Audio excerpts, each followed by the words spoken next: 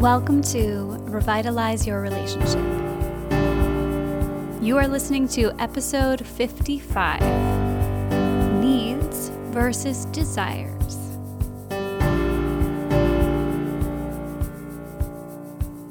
Hello there, lovers. My name is Erin Aquin, and today I have a short but punchy episode for you. I want to talk about something that I know that you probably do in your relationship. I definitely do this in mine. And I think that in terms of small things that you can do to make huge positive impacts in your relationship, this is one really tiny little change that you can make that will shift the way you're thinking about your marriage, your long-term relationship, even your relationship with close family members, your kids. It's such a small thing, but once I tell you what it is and why I think it's so important, I really think if you try this on for the next week, until our next episode, you will experience a dramatic positive shift. Not just in how you speak to your partner, but how you think about them and how you think about your needs. So, the title of this episode is Needs versus Desires. And I don't mean to pit these two things against each other, but really, I hear so many people get on a consultation call or when they're in the really first early days of working with me, they really do confuse the idea of a need with the idea of a desire. So here's what I mean by that. People love to have a whole list of needs that they require their partner, their husband, their wife, their family member to do. And this is a laundry list of stuff. Usually it has a wide spectrum. It could be anything as simple as I need you to pick the kids up from school on Tuesdays and Thursdays, to I need you to have sex with me 3 times a week. And what most people think of as a need is actually just a desire. So when I think of need, if we really think about what someone needs to live, what you need to live, it's pretty simple. Food, water, air, shelter, if you live in an uncontrollable climate,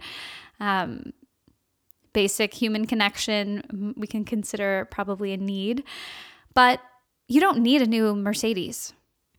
You might want a new Mercedes, but you don't need that.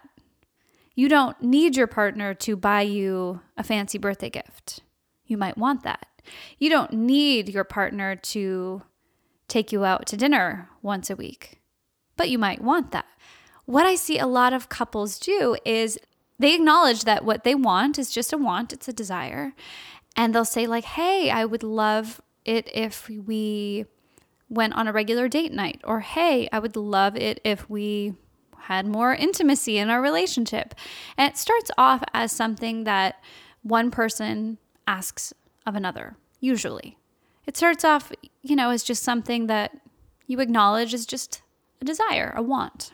But when the other person doesn't fulfill that desire, what tends to happen for people is they just crank up the urgency of the request. And the easiest way to do that is to stop calling it a desire, stop calling it a want, and crank it up to the level of need.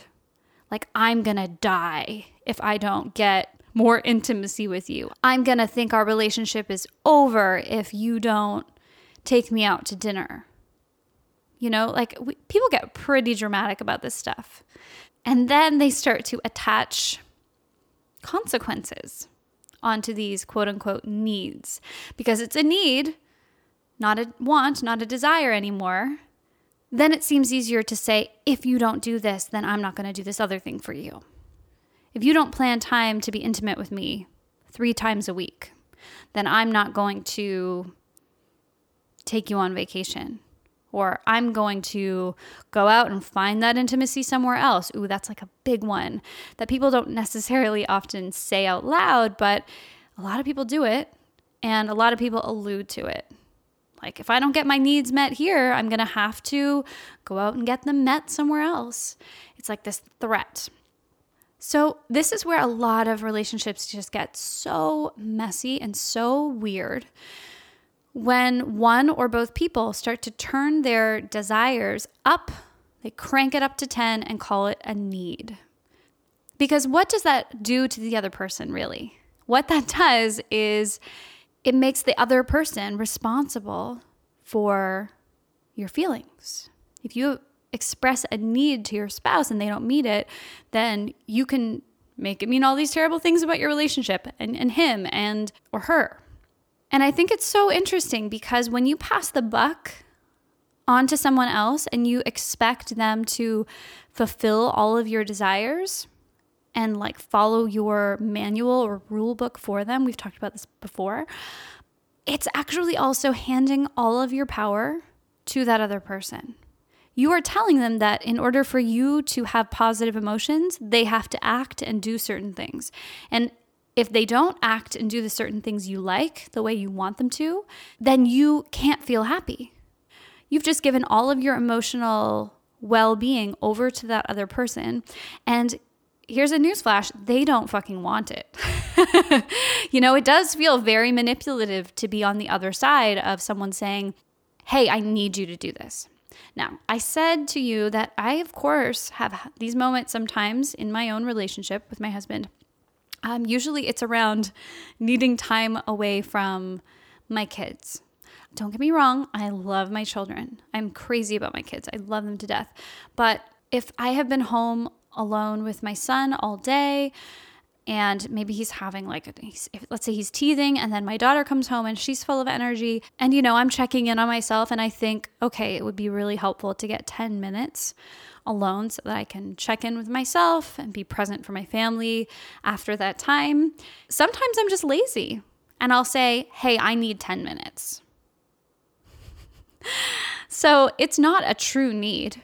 I'm not going to crumble if I don't get that 10 minutes. But when I put it out to my husband like it's a need, it feels really urgent. And it doesn't really ever give him room to express what he might want in that moment, because maybe he just got home from work too, and maybe he would also like 10 minutes. So there's no conversation if someone just puts up a wall and says, I need this, and the only person that can deliver it is you. So it's very dramatic, it feels very urgent, and it feels like he's the only one that can deliver my desire. He's the only one in the world that can give me 10 minutes alone. This is not a need. This is what is called an elevated want, an elevated desire. And then we get into this whole dramatic thing. And for some couples, this turns into an argument.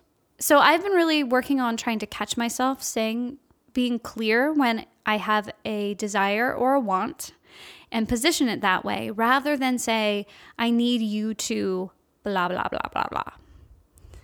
The other thing I've noticed is when I fall into that little groove of saying, hey, I need you to look after the kids for 10 minutes so that I can just take a minute.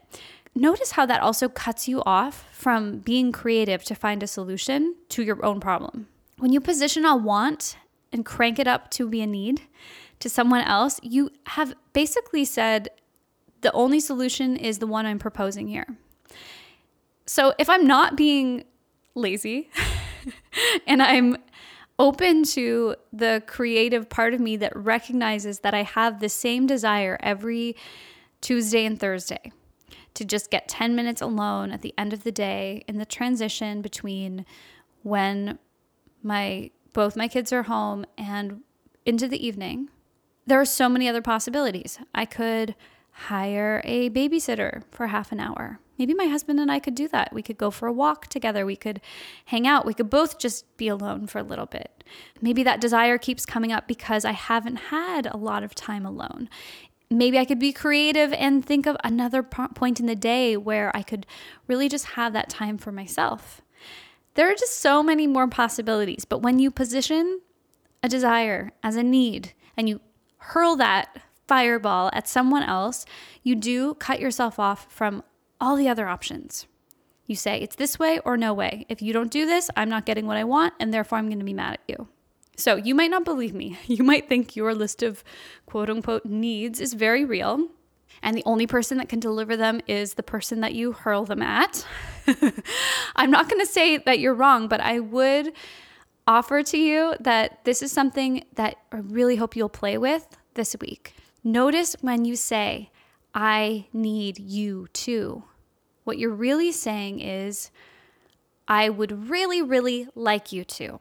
Try that. Just try making a clean request and give the other person the space. They always have the space anyway, but really actually give them the space to say yes or no.